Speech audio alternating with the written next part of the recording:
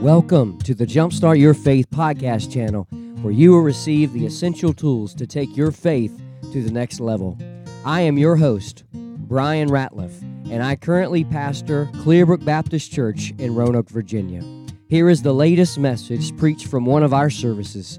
Grab your Bible, pen, notepad, and get ready to jumpstart your faith. Alcatraz Island. It's a tiny island right outside San Francisco in the San Francisco Bay. It is 1.25 miles offshore from San Francisco, California. It is surrounded by freezing cold waters, many great white sharks, and scores of massive ships traveling along the high seas. The small island was developed with facilities for a lighthouse, a military fortification, a military prison, and a federal prison from 1934 to 1963. It is probably the most esteemed and fortified prison in the United States of America. This notorious prison was once home to America's most wanted criminals like Al Capone, but is now a museum with an audio tour that is accessible by a ferry. There were a total of 14 escaped attempts by 34 prisoners.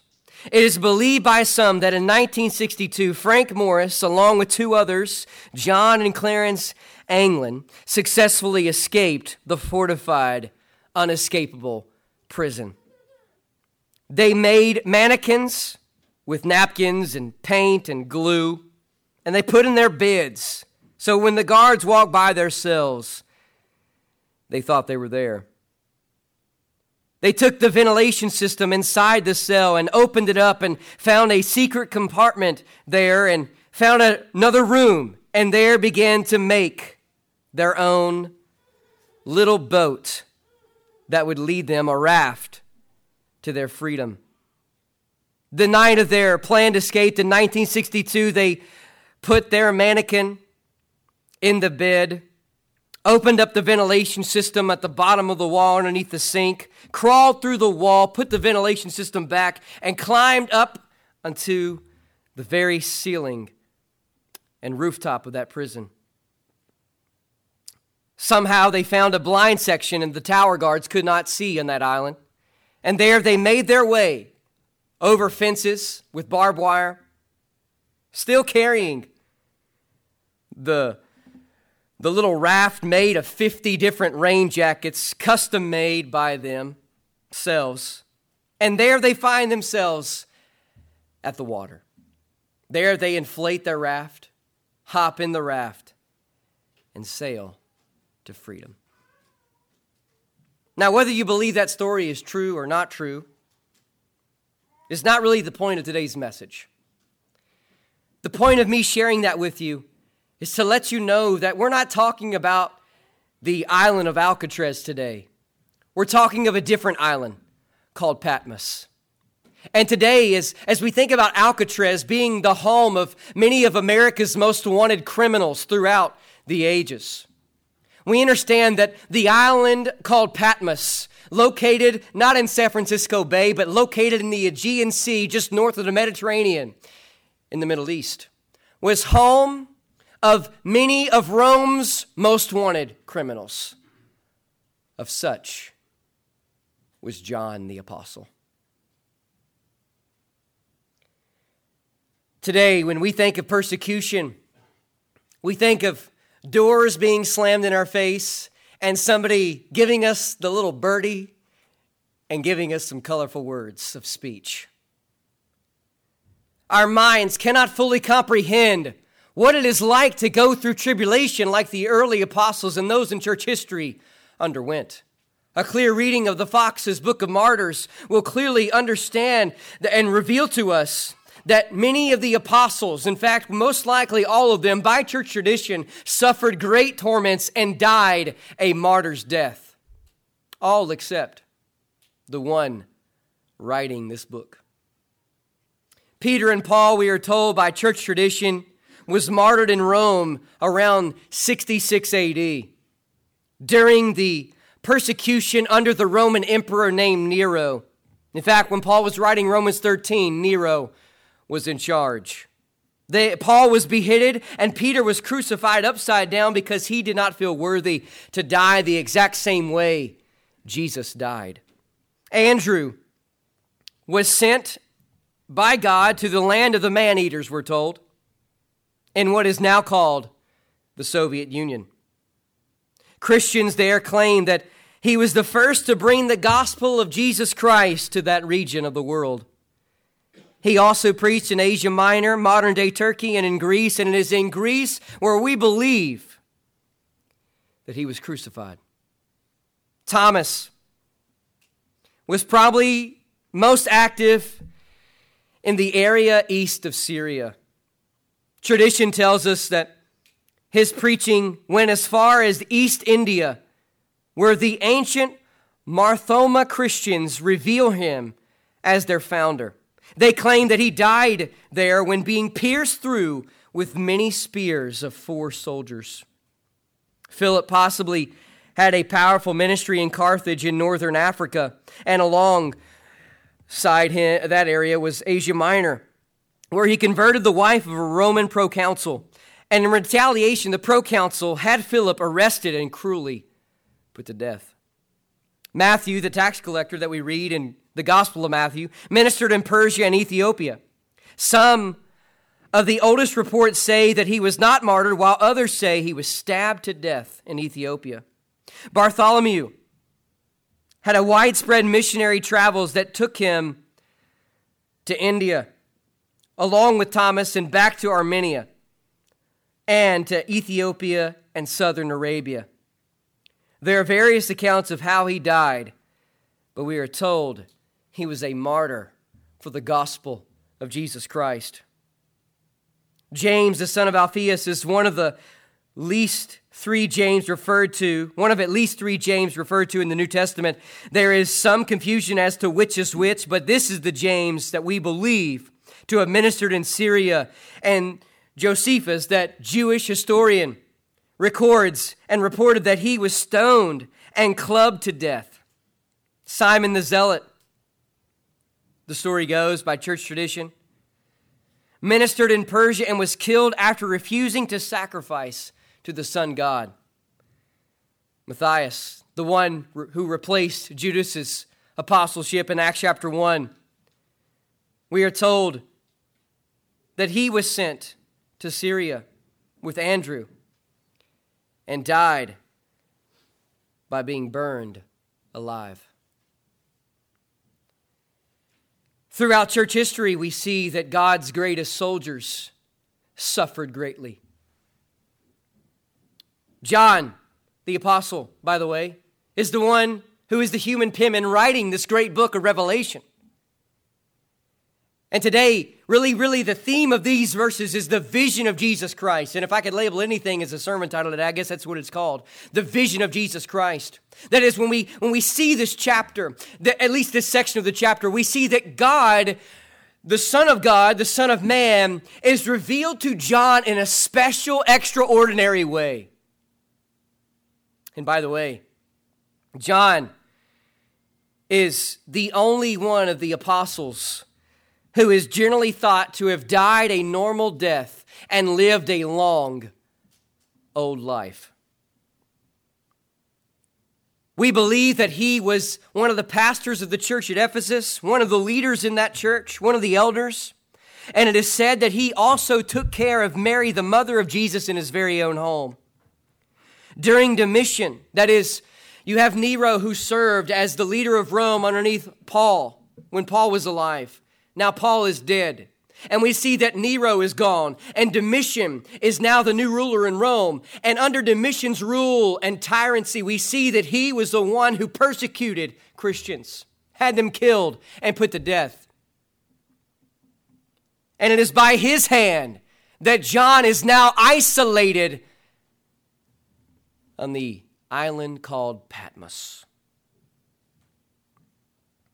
We see that Domitian was was under the rule during the middle 90s, and we believe that it is in the middle 90s, AD, 95, 96 years, give or take, of after Jesus was born, AD, that is when God gave this vision to John.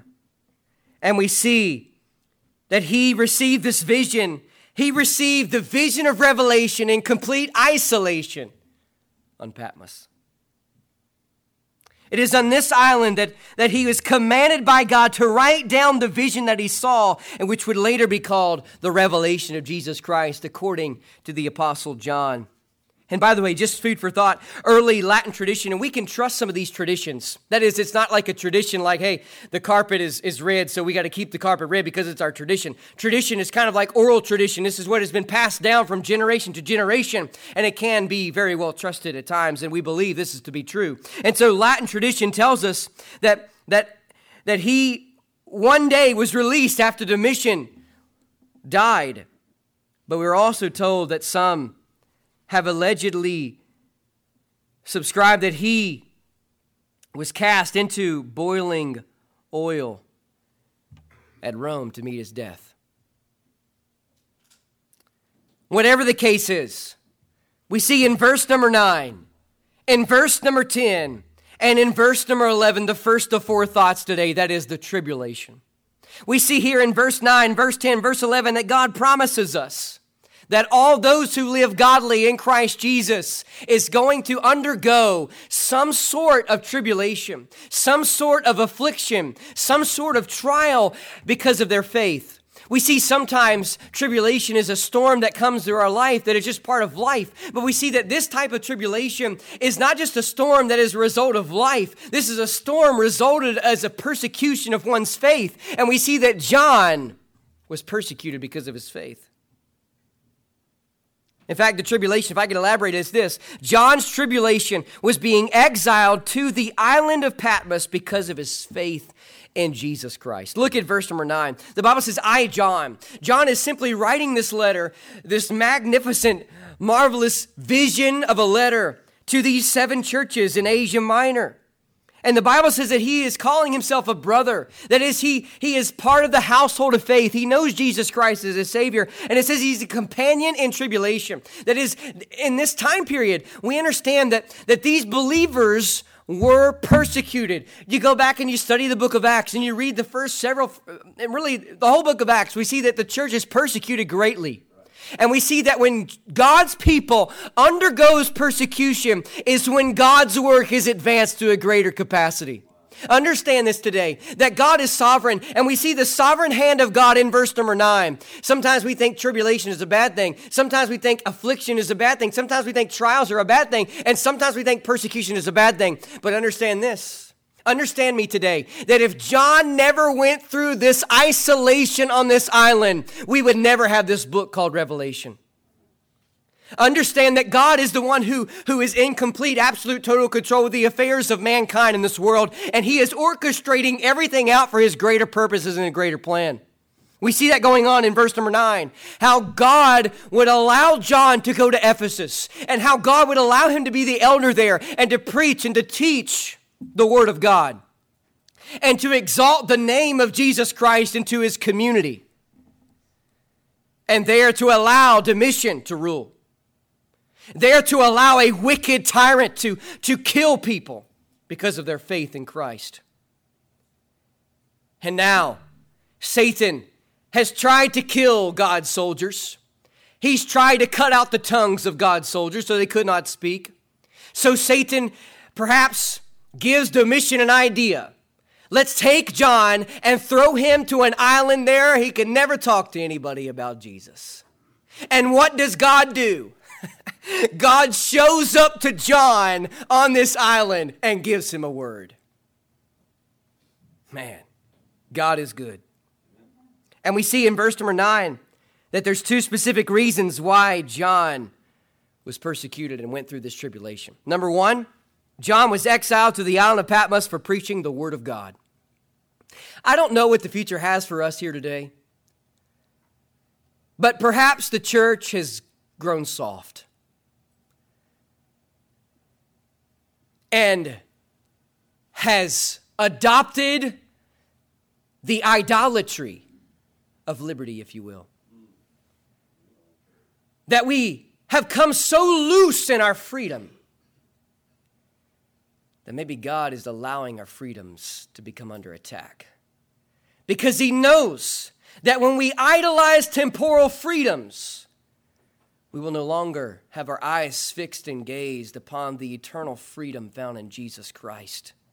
And so we see that throughout history, my brothers and sisters, that these ancient apostles, they were preaching in an age when they were hostile to the Word of God.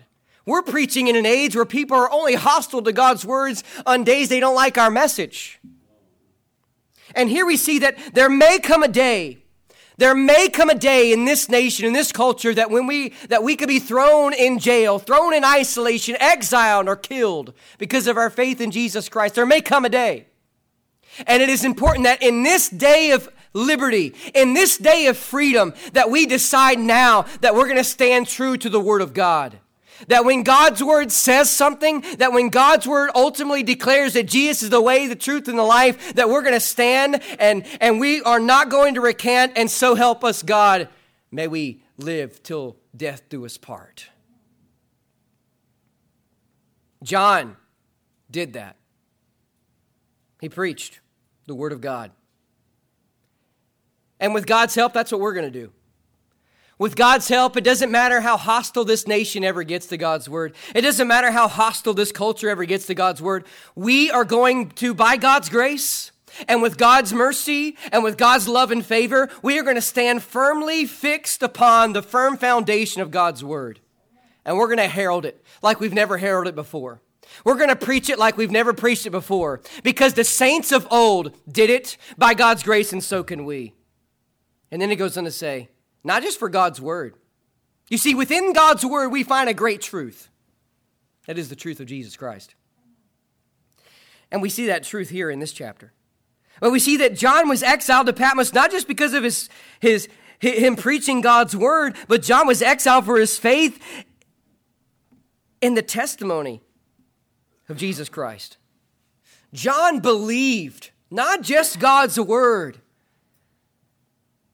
but in the Son of God revealed in his Word. John knew the Old Testament text. He knew the Torah. He knew the Pentateuch. He knew Genesis, Exodus, Leviticus, Numbers, Deuteronomy, Joshua, Judges, Ruth, the Kings and Chronicles, and Samuel, Ezra, Nehemiah, Esther. He knew about Jeremiah, Ezekiel, Daniel, Isaiah, Lamentations, Malachi, Zechariah, Haggai. He knew about him. Jonah, he knew about those prophets. But what he also knew was what he saw face to face when God the Son came and inhabited humanity. And there, so as he was preaching, he was not just expositing God's Word and the doctrines revealed in Scripture in the canon, but he was also lifting up one name. Not John's name, not Paul's name, but one name, Jesus. And that is the name that we are going to herald. That is the name we're going to preach. And that is the name we are going to testify and bear record of. The name of Jesus, the only begotten Son of God. This tribulation was something else. Sometimes it makes me want to wish for tribulation so that God could show up like he did with John. But understand this, that every time we meet, God shows up. Every time we gather together, every time we open up God's Word, God is present. And then verse number 10, the Bible says that he was in the Spirit on the Lord's day. A lot of discussion about this phrase, in the Spirit. Does this mean, here's the question that's being probed by many theologians, does this mean that John was transported physically to someplace else? Or does this mean that John saw a vision in his mind? Well, I lean to the fact that John, he did not have a dream. This is a vision. There's a difference. When you have a dream, God shows up in a dream. You're asleep at night, and he gives you a dream in your mind. This is a vision. In a sense, most likely, John is on this island of Patmos, and there he receives this vision in his mind, and he's taken to another place mentally. And he's seeing all these things that are about to take place. But then it says, on the Lord's day. So what does this mean?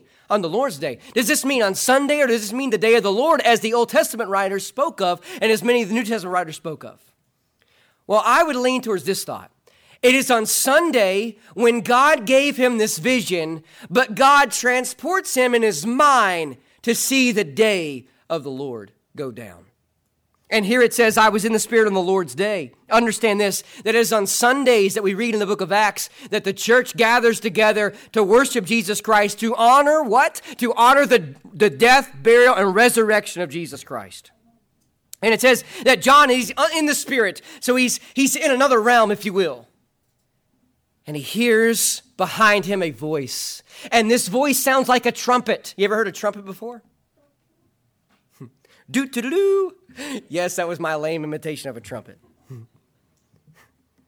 But this voice that sounded like a trumpet said, I am Alpha and Omega, the first and the last. He's literally saying, I am the A to the Z in the Greek alphabet and everything in between. And he is. He is. He is the first and the last. He is the Alpha and the Omega. And then he says, here's the words that he says. He says, what you see, write it in a book. I am thankful for the book. Not just the book of Revelation, but the Bible. I'm thankful that God spoke to these men in time past and commanded them to write down what they saw. And here we see that this is one of the first of many commands that God gives John to write down what he saw. Can you imagine being him? Taking that writing utensil and the papyrus or whatever it was he was writing on and jotting down these words that he's seen. And then he says, send it to the 7 churches which are in Asia. Ephesus, the Bible says, Smyrna, Pergamos, Thyatira, Sardis, Philadelphia, and Laodicea. These are the 7 churches that were literal physical churches in Asia Minor. That is modern day Turkey. These are literal churches that literally existed. None of them are here anymore. They're dead, if you will. But these churches in chapter 2 and 3 will signify the 7 types of churches throughout the church age that are still around today. You have the faithful church. You have the lukewarm church. You have the persecuted church. You have all these different churches that we're going to study in great detail. But this vision was given to John to write down and send to the churches. And so we see verses 9, 10, 11, the tribulation. John's tribulation was being exiled to the island of Patmos because of his faith in Christ. But now secondly, verses 12 through 16, this is kind of really the meat of the vision that John receives, at least in this portion of the vision. And so secondly, we see 2 words, the vision. Not just the tribulation, but the vision. So John's vision was of the glorified, risen Son of Man. John's vision was of the glorified, risen Son of Man. John, can you imagine the emotions going through his mind, what he's experiencing, being totally isolated from everybody he knew, his church family? And then out of nowhere, he is caught up in the Spirit, kind of like Paul was in Corinthians. And then he hears a voice that sounds like a trumpet and begins to speak to him. And then in verse number 12, he turns and he saw the Son of Man. It is in these next few verses that we see kind of like the 7-fold characteristics of Jesus Christ in this vision. He empowers, intercedes, purifies, speaks authoritatively, controls, protects, and is glorified. We see this in these next few verses, and we see that really these verses 12 through 16 is all about the righteous indignation of our God. That is, he is our judge. God is our judge. God is my judge. God is the world's judge. And we will all stand before him and give an account. Notice verse 12. It says he turns to see the voice. Check it out, the terminology here. He turns to see the voice. Not to see the one who is speaking, but to see the voice. So imagine how booming of a voice this was. And being turned, the Bible says that he sees these 7 golden candlesticks. And we know that the 7 stars are the 7 angels of the 7 churches, and the 7 candlesticks are the 7 churches. So the Bible has a way of always defining what it means. And so just go to verse 20 and you'll see what verse 12 is referring to. But then in verse 13, it says, and in the midst of the 7 candlesticks, one like the Son of Man. Does that sound familiar to you? That phrase? The phraseology and terminology used there? Honestly, if you read this passage, it should make you think of one scene in the Old Testament. The book of Daniel. Remember that? One scene where those three boys, the three Hebrews were in that fiery furnace, and they looked down and they saw one like unto the Son of God or Son of Man. And we see that later in Daniel's vision, he sees the Ancient of Days in his full glory and splendor. So John now is seeing the glorified, risen Son of Man for who he was. We see that here in verse number 12, as it speaks about how in the middle of the golden candlesticks, or these 7 golden candlesticks, there is one like the Son of Man. And here we see that this signifies that John saw Jesus as the one who empowers the church of God. Do you want power, church? Get a hold of Jesus. Do you want power, church? Get a hold of the Spirit of God. Do you want power, church? Get a hold of God the Father. Do you want power, church? Get a hold of God's Word. That's what we need. We need God to empower us, to equip us for ministry. I like what the songwriter said. He said, all is vain unless God's Spirit shows up. And he's true. It's true. We need God's Spirit to empower us every time you teach a Sunday school class, every time you lead a Bible study, every time we go to war and prayer, every time we stand and worship God through songs, every time we hear the Word of God expounded and preached. We need God's Spirit to show up. I'm afraid, though, that most churches today could care less about the Spirit of God and more about the Spirit of man. We care more about the flash of this society than we do about the flash of the Holy Spirit of God.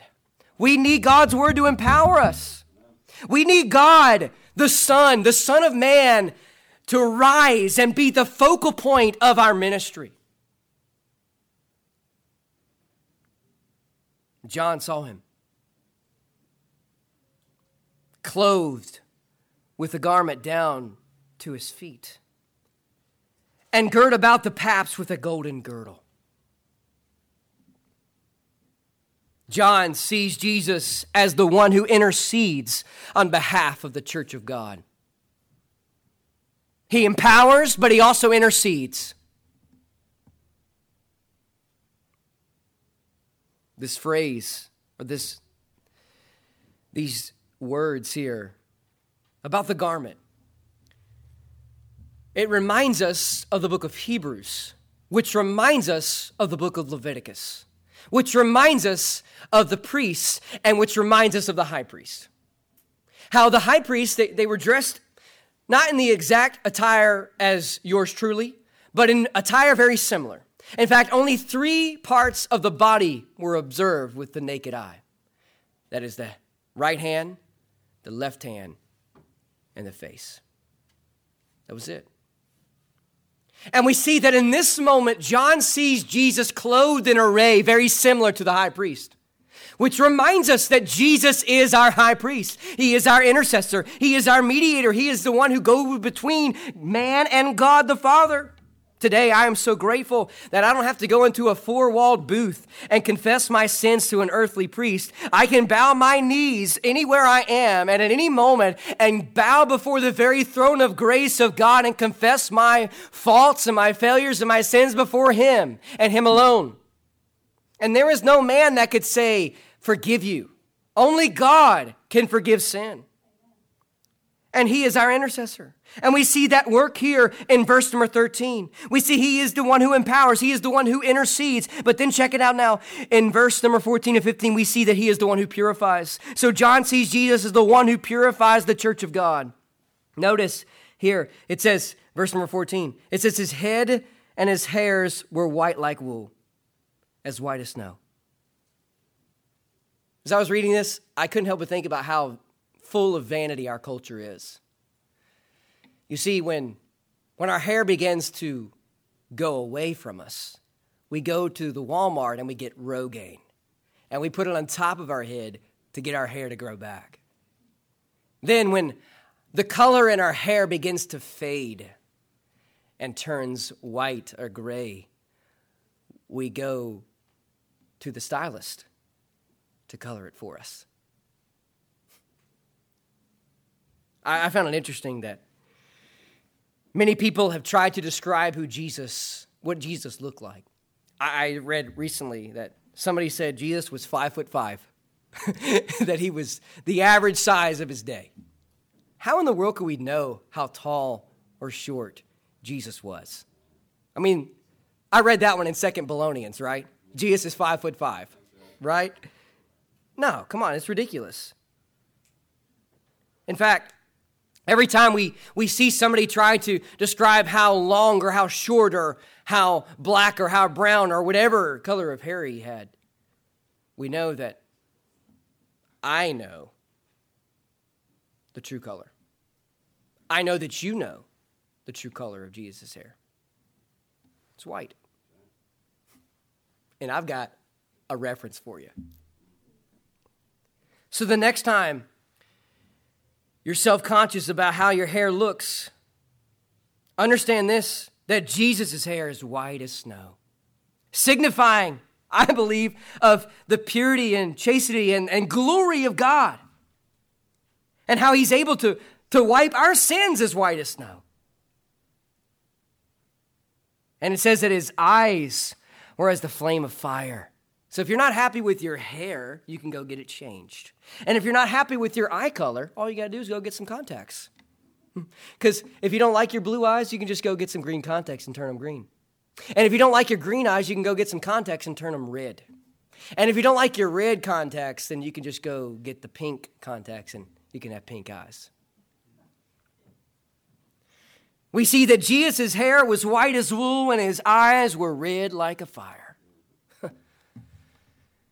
Of course, this signifies that God is our judge and that God is the one who is arrayed in full splendor and glory and is King and Lord. But here we see that this also signifies, with the white hair, with the eyes like a flame of fire, and his feet like fine brass, as if they've been burned in a furnace, it all signifies the purification process.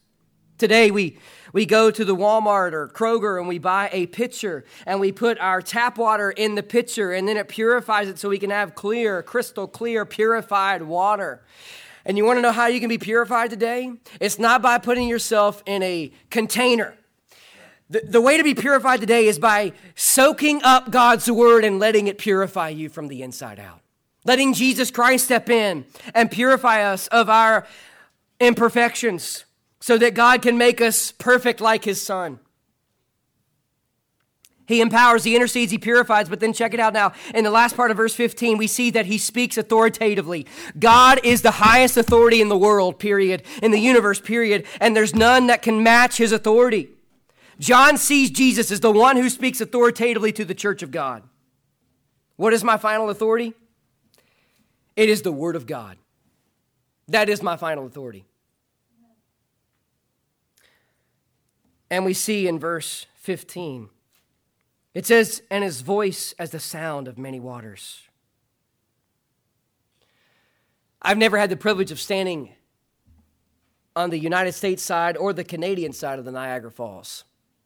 But I am told by sources that when you stand next to that magnificent waterfall, that you cannot really hear the conversations going around you because the sound of the water drowns everything else out. The only comparison I've ever had is when I was at Douthit State Park and there's a small little waterfall there and I get up close to it and I hear the sound of the water hitting the ground. It's powerful. As I think about this, I think about how God is the highest authority and his word is the highest authority. But there's others that have tried to snatch his authority. I began recently to think about who the greatest evangelist of all time was. I began to think to myself, was it Billy Graham? Nobody else ever preached to as many people as him. At one time in South Korea, he spoke to over 1 million people in person. One time, one sermon. It's a lot of people. Throughout the course of his lifetime, there's nobody that even compares. In fact, I would submit to you that you could add up all the preachers of history and how many people they've ever preached to, and it still wouldn't compare to the number of souls that Billy Graham's life touched. But is he the greatest evangelist? I begin to think about, what about Billy Sunday? We're told that over 1 million people came to Christ in the early 1900s through their ministry of the Sawdust Trail of Billy Sunday. Traveling all over, setting up those tents. Then I begin to think about, what about George Whitefield of the Great Awakening? That we wouldn't have had the Great Awakening here in the colonies of that time in the 1700s if it wasn't for him. How he would go around and without any amplification, no microphone, he would preach to over 30,000 people. Talk about a voice. Didn't you know in the Greek, when it says, that booming trumpet of a voice, that it really means George Whitefield's voice? Just kidding. Yeah, that's a bad joke. I know. I begin to think to myself, well, what about the Apostle Paul? Or what about Philip, who is actually called an evangelist? In fact, to my understanding, the only one in the New Testament who's actually called an evangelist. Then I begin to think to myself, none of them are the greatest evangelist. You see, the greatest evangelist is unlike any other being that's ever been created. His beauty far exceeds any of God's creation. His ability and talents far exceeds any person that's ever existed. He has many apostles that serve underneath him who are traveling to and fro throughout the earth. This evangelist has led many people astray. This evangelist has taken many people, not to heaven, but to a horrible place the Bible describes as hell. And this evangelist is known as the prince of the power of the air, trying to rob the authority of God and his word. I submit to you, the greatest evangelist, he never sleeps, he never slumbers, he never tires, and never stops to lead people away from God. His name is Satan. But his word does not compare to the authoritative power of the word of God, because it is at his word he will bow. It is at his word his tongue will confess that Jesus is Lord. And it is at the word of God that he will spend eternity in the lake of fire. He empowers, he intercedes, purifies, speaks authoritatively, but he also controls. Look at verse 16.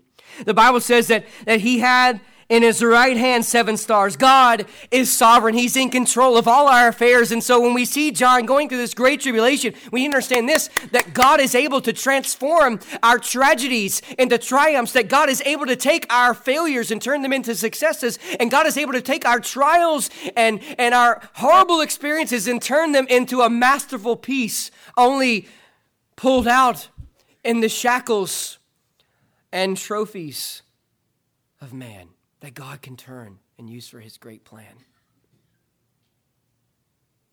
He controls everything that's going on in the church. He is in control of all the churches that open and begin. He is. And he's also in control. You think about this now. God is also in control of every church that shuts down throughout history. He's in control of the ones that are birthed and the ones who cease to exist. God is in control. He's in control of the faithful church, of the lukewarm church, of the persecuted church, over all the churches. He's in control. But he also protects. Look at verse 16. It goes on to say, went out of his mouth, went a sharp two-edged sword. This is the word of God. This is, as Hebrews says, God's word is quick and powerful and sharper than any two-edged sword. How do we combat the enemy, the great evangelist? We combat him with the sword of God's word. We hold it in our hands. We put it to memory in our minds. We stuff it down into the depths of our hearts there so we will never forget God's word. So that when the enemy attacks, we don't pull out our M16s and our shotguns and our 12 gauges, but we pull out the very sword of God's word. And we use it to conquer. Remember what one of the reformers said in the 1500s or 1400s? He said, the Bible is like a lion. Just let it loose and it will defend itself. Today, we don't have to defend God's word, although it's great every now and then to have a message that is more apologetic and helps us understand why we believe what we believe. All we are called to do is to herald forth the message of the gospel and to lift up the word of God and preach it and proclaim it. And today, we're going to lift up God's word because God is the one who protects his church. He is the one who puts us underneath the wings of his arms and shields us from the enemy. But then, John sees Jesus as the one who is glorified through the church of God. He empowers, he intercedes, he purifies, he speaks authoritatively, he controls, he protects, but he is full of glory. Only him. And we see in verse number 16, it says, his countenance was as the sun shining in his strength. You know, maybe you're like me. Maybe you like to conserve that Appalachian power bill and electricity. And during the daytime, you like to go to your blinds and you like to open them up and pull your curtains back. And you notice that when you do that, the rays of the sunlight shine in. And you know what it reveals? It reveals all the dust, all of the particles that are floating in the air, and all the dirt. And yes, all of our houses are dirty. But you know what with the rays of the Son of God does? It shines into this world to reveal to us that we are sinful. And the brighter the light of the radiant beams of the Son of God shines into our lives, and the more we see the mirror of our soul in God's word, the more we recognize and realize that our hearts are cold. Our hearts are darkened, and we need the light of the gospel to shine and to transform us. He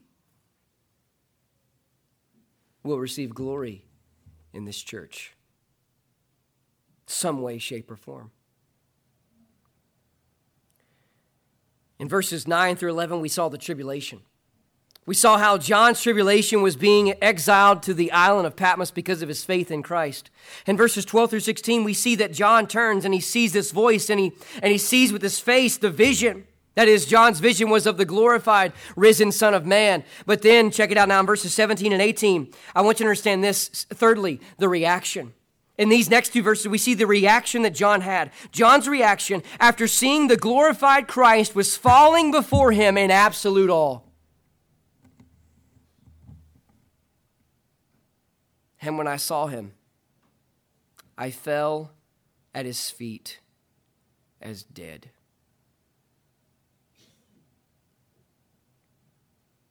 Understand this, that it's in the mid-90s that John is writing this book. Probably 95, 96 AD. Jesus died sometime between 30 and 35 AD, just depends on who's dating. And so we see that for 60 years, John faithfully preached God's word and faithfully testified of Jesus Christ. And for 60 years prior to this time, he witnessed that the risen Son of God that he saw at the last breakfast on the Sea of Galilee, where they ate the fish, and there he saw the prints and the marks in the hands and the feet and the side and the crown and the thorns. He saw all those marks and the prints.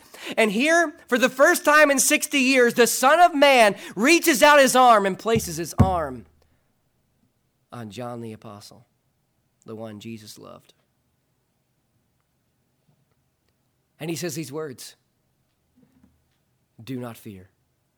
I've never calculated this, but I am told by those who have that fear not, do not be afraid, or be not afraid, some way, shape, or form, and that phraseology occurs 365 times in the Bible. So that's enough for every single day that we can understand this, that God has given us not a spirit of fear, and we don't have to be afraid of anything.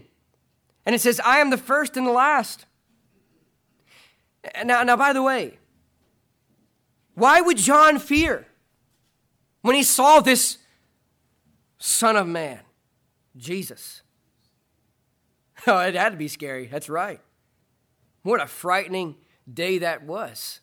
He understood the Bible. He read the book of Exodus. He read the Torah. He read about those who could not see God face to face as man see, or God would strike them dead. He understood that. So there he falls at his feet as a dead man.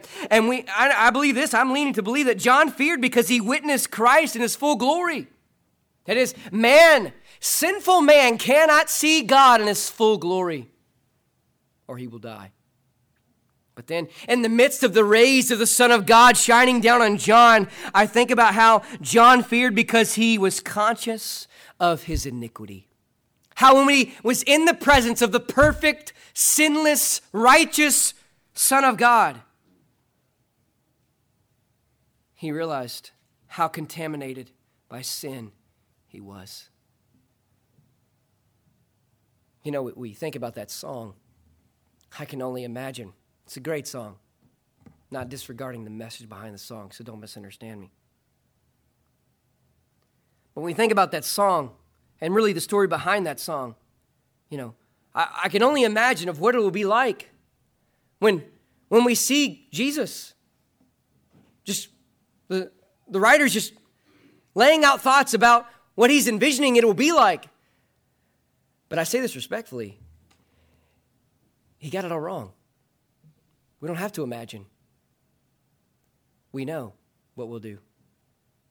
As much as I love that song, the proper theological view of what it will be like when we stand before Jesus Christ is that we will all fall down as dead men. Because Jesus is going to be in full great glory. It says, and when I saw him, I fell at his feet as dead. And he says, don't fear. I am the first and last.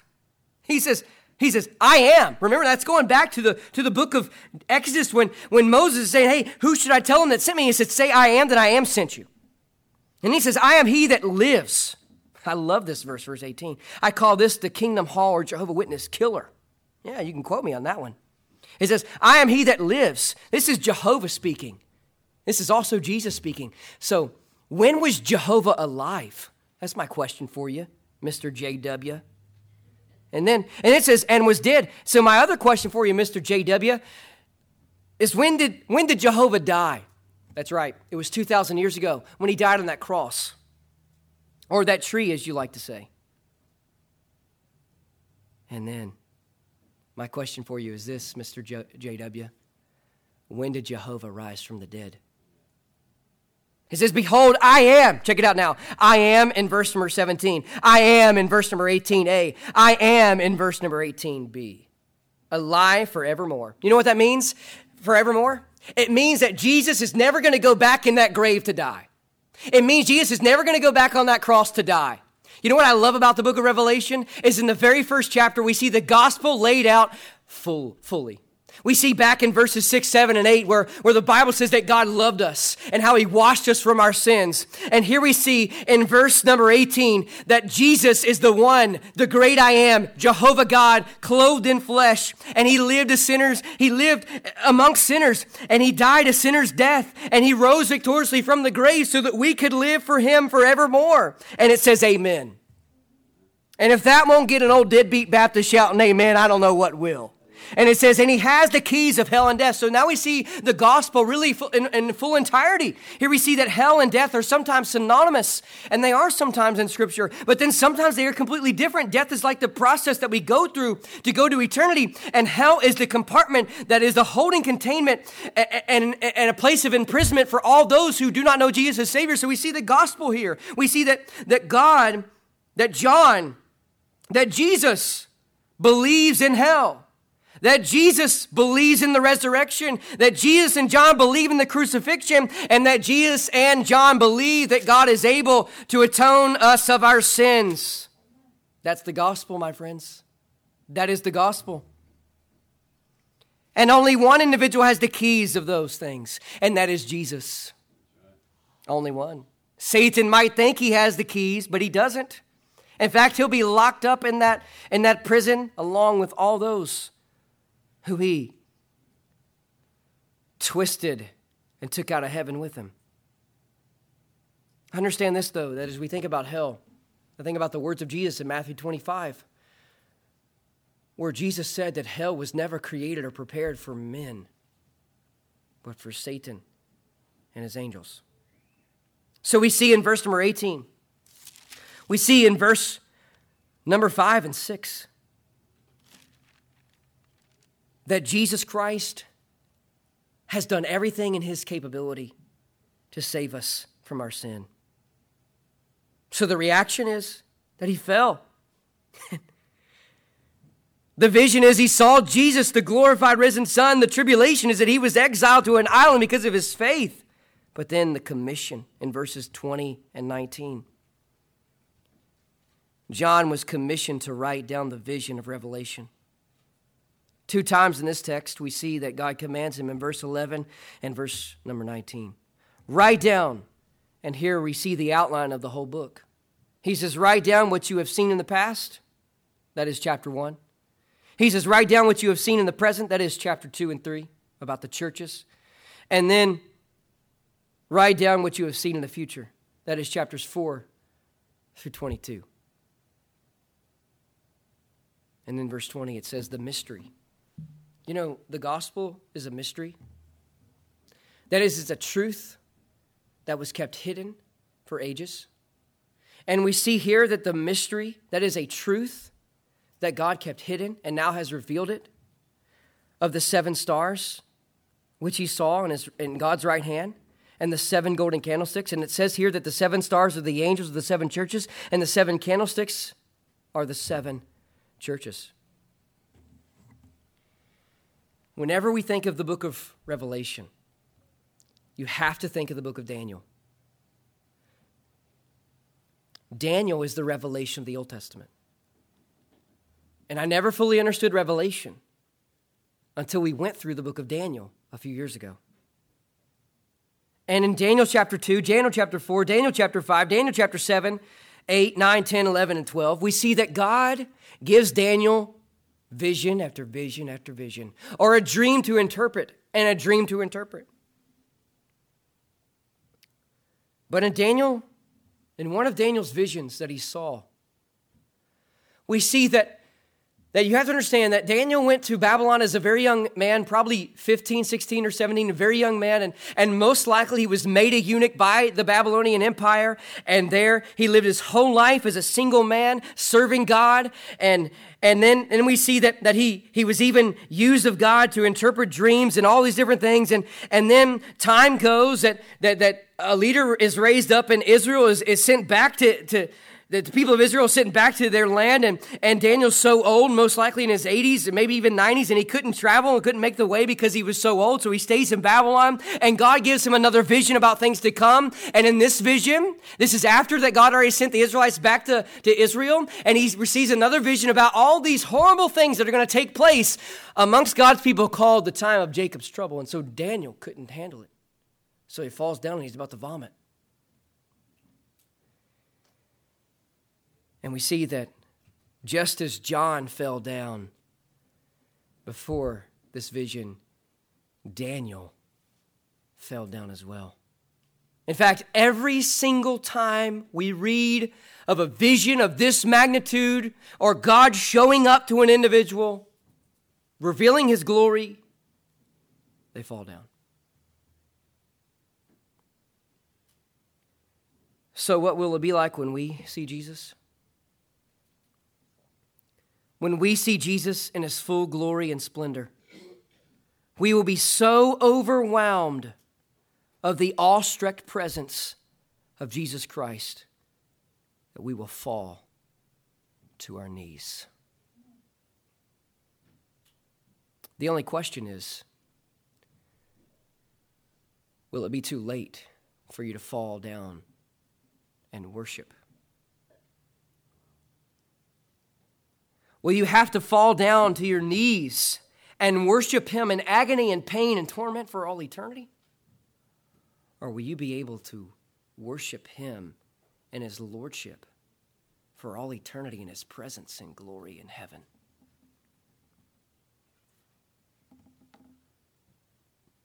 This is the vision of Jesus Christ. And we are called to go and tell the world that the King is coming.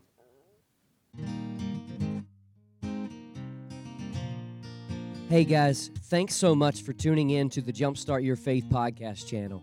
As a token of my appreciation for you listening today, I would like to give you my free ebook devotional called Jumpstart Your Faith, 30 Days to a Renewed Faith in Christ.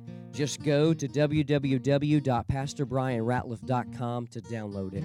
Please be sure to subscribe to this podcast channel to listen to more messages like today's. And if these messages have been helpful to you, please leave a review. If I could be of any help in your spiritual walk, please let me know by emailing me at pastorbrianratliff@yahoo.com. And one last thing, if you're in Roanoke, please consider joining us for one of our worship services at Clearbrook Baptist Church. Until next time, may God's blessings be upon you and have a great week.